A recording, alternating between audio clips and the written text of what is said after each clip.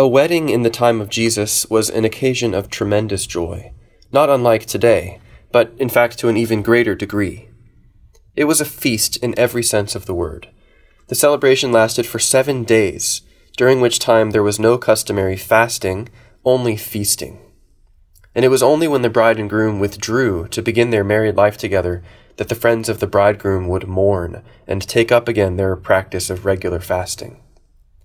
And this helps us to see what Jesus is up to in the gospel today, defending the disciples' apparent practice of not fasting, or at least fasting less often than the Pharisees, by referring to a wedding of all things. He says, "Can the sons of the bridal chamber, or the friends of the bridegroom, mourn while the bridegroom is still with them?" This is a remarkable thing to say, because Jesus is clearly referring to himself as the bridegroom. I say this is remarkable because in the Old Testament, God is the bridegroom and his people is his bride.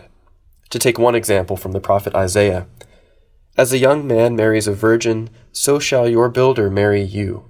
As the bridegroom rejoices over the bride, so shall your God rejoice over you." So Jesus' use of this image of a wedding and of the bridegroom is a clear statement that he himself is God. He is the divine bridegroom who in the incarnation has come to join his people to himself in the new and eternal covenant. And the new and eternal covenant is finally established, or consummated, if you like, on the cross, the day when the bridegroom will be taken away from his friends, as Jesus says. And then they will fast. Why will they fast, though? Why do we, who have been made friends of the divine bridegroom, fast? It's as an expression of our longing for him, our desire to be with him for all eternity, and to train ourselves to set our sights on him, to purify our desires, and teach us to train our hearts on Jesus.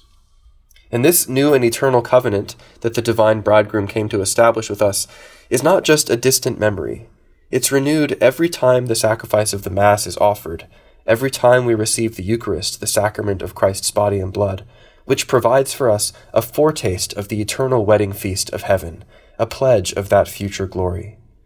Our worthy reception of Holy Communion and our penitential fasting here below prepare us for the eternal and indescribably joyful feast of heaven.